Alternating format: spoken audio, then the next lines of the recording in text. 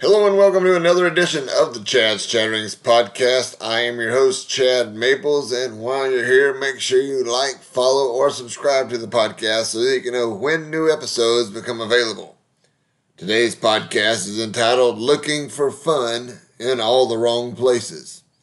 So sit tight and stay tuned. You're now listening to the Chad's Chatterings podcast.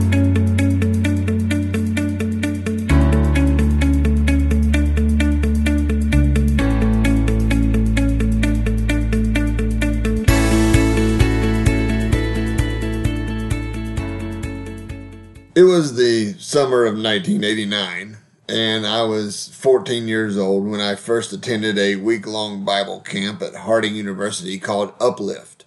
Somewhere in the course of the week, there was a talent show, and there were auditions for the talent show, and I decided to do my first ever ventriloquist act. I was inspired by a TV show that I saw called Who's in Charge Here, featuring comedian and ventriloquist Ron Lucas.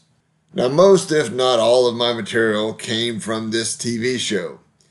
I just had to reduce it down to 5 minutes for the talent show, and I was good to go. Now, for my puppet, I took one of my used socks, and I put it over my hand. I took a black permanent magic marker, and I drew 2 black circles for the eyes.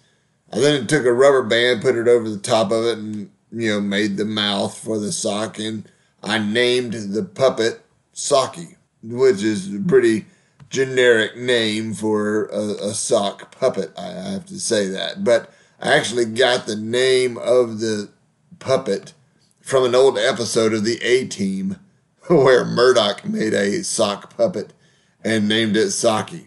Now, the night of the talent show arrived, and my youth minister was kind of nervous and concerned that I might embarrass myself. Besides, this Bible camp was host to thousands of teens every year.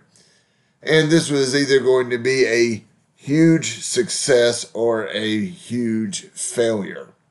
But I was 14 years old and I was starving for attention, and I was just determined and brave enough to take the risk, I guess. I was not confident enough to write my own material because I didn't know if it was going to be funny or not, and that's why I borrowed the material from Ron Lucas because I had seen it work before. The show went well, and in front of thousands of strangers, I performed my very first ventriloquist act. And the judges brought me and 2 others out on stage for the comedy section of the talent show to see who would win the comedy section of this event. And it came down to a tiebreaker between me and 1 other person, and they had to have a runoff or a tiebreaker, and the audience would vote by applause. And before they started the tiebreaker, there's thousands of people that started chanting my sock puppet's name, Socky. Kind of hilarious to hear thousands of people saying, Socky, Socky, Socky. Needless to say, I won first place, and I should also mention this was my infamous 15 minutes of fame that I just stood there in awe of and enjoyed every minute of it. And there was no cash reward or no medal or no plaque or anything, just a bunch of thousands of people cheering for myself and a used sock.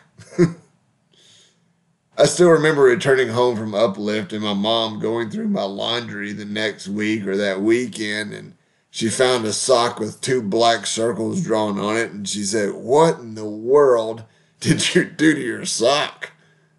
And I then explained to her that sock was the most popular sock on Harding's campus last week, and it received a standing ovation. Isn't it interesting how far we will go to get the attention of other people?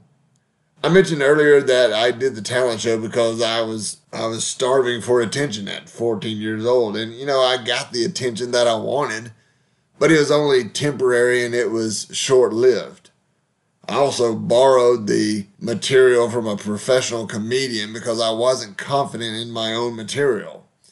Even down to the name of the puppet itself, I took from an old 80s TV show, even though the name Socky is a very generic name for a sock. Now, I enjoy making people laugh, and I guess that's one of the reasons why I entered the talent show. And the other reason was because I wanted that 15 minutes of fame, but that 15 minutes of fame was in front of total strangers that had no monetary value to it at all. And some of these so-called strangers would see me later on during the week, and they would pat me on the back, shake my hand, hey, nice job. We really enjoyed the show, but at the end of the week, we went our separate ways, went back to our normal lives, and probably have never seen each other since. And even if I did run into somebody from then, I wouldn't know it. Back in 2014, there was a movie that came out entitled Hector and the Search for Happiness. And the story is about a man in England who is a psychiatrist, and he goes on a worldwide hunt to ask people what makes them happy. And he came up with a list of 23 different things that he discovered in regards to happiness. Now, one of the things that he said in this list, and I'm not going to go through the entire list for you, you can Google it or do your own research if you want to. But one of the things that he had in this list that is relevant to this particular podcast is that he said making comparisons can spoil your happiness. Now, the talent show is not the only time in my life that I tried to seek the approval of other people or compare myself with other people. I played football in high school for 1 year because I thought that I would fit in with all the cool kids. And needless to say, I found out the hard way that not everybody that plays football is considered, quote, cool. I've also made various comparisons when it comes to other careers.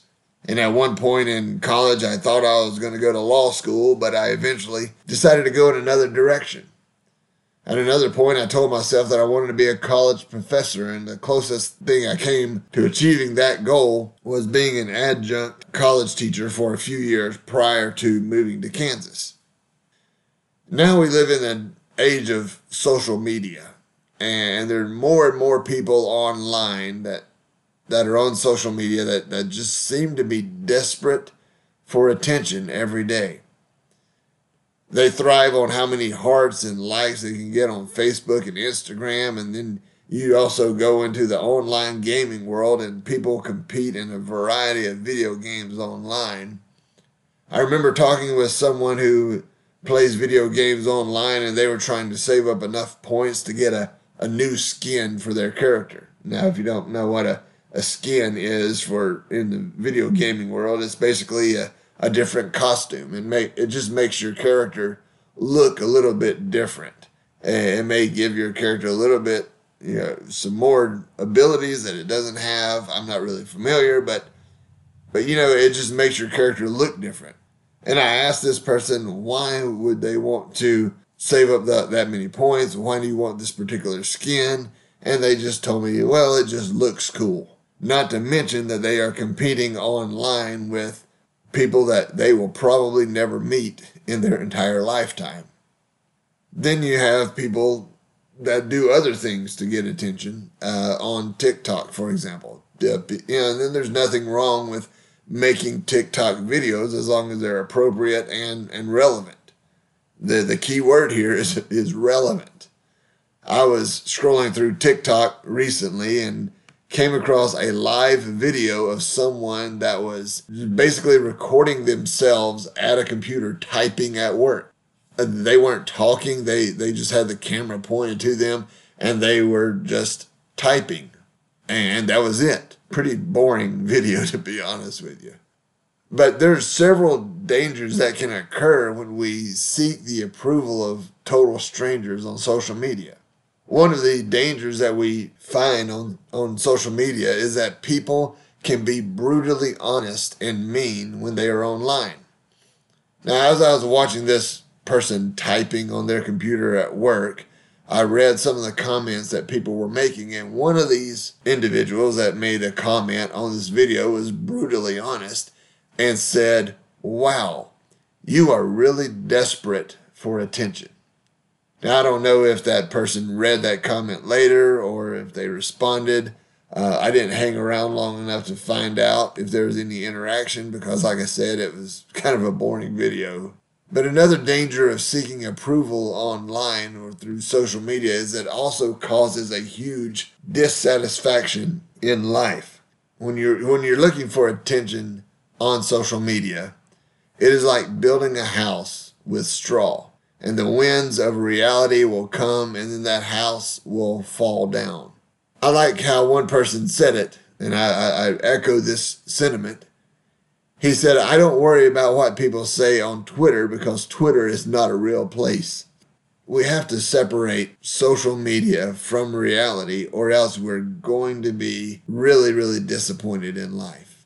But we make comparisons with ourselves to other people all the time. We pick out the best attributes of different people and we measure them up against ourselves. And we do the same thing with body parts. We say, well, if I admire this person, I want this person's face, their waistline, their legs. Yeah, I want their personality. I want their characteristics on this and that and the other. And what we have done as a result is we've created a mythical person who does not exist. And we continue to measure ourselves up against the strengths of other people. And that is why we come up short all of the time on a consistent basis. That's why I love to tell people, be yourself because everyone else is taken. Perhaps the greatest irony of comparing ourselves to other people is that it's quite self-focused. And as a result, we fool ourselves into believing things that are not true, and it's these myths that we use to shape and structure our approach in life. And I mentioned Hector in his search for happiness.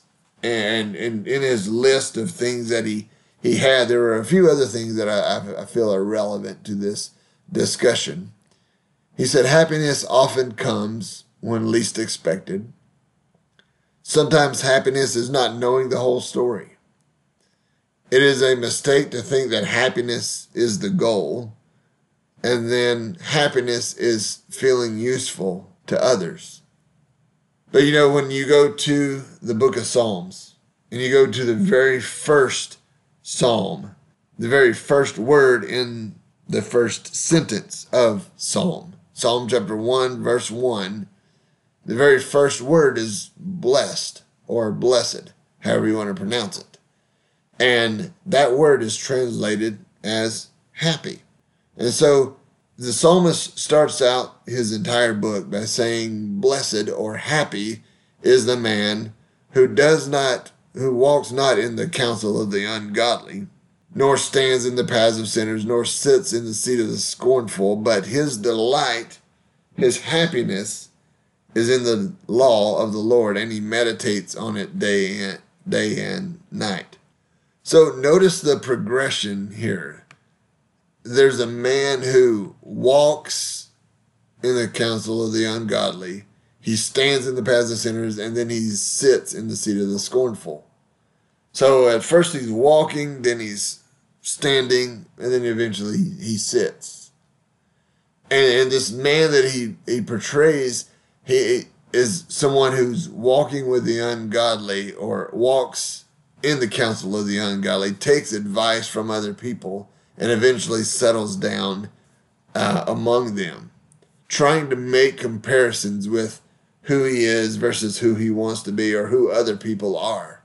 And the psalmist is trying to say, you're going to be happy if you don't make those comparisons, if you don't walk in the counsel of the ungodly or stand in the paths of sinners or sit in the seat of the scornful. But true happiness is found in the law of the Lord, or meditating on what God's will is for us in our life. Where is your happiness today? Are you trying to compare yourself to other people? And if so, how's it working out for you? Be content with who you are, and remember to be yourself because everyone else is taken.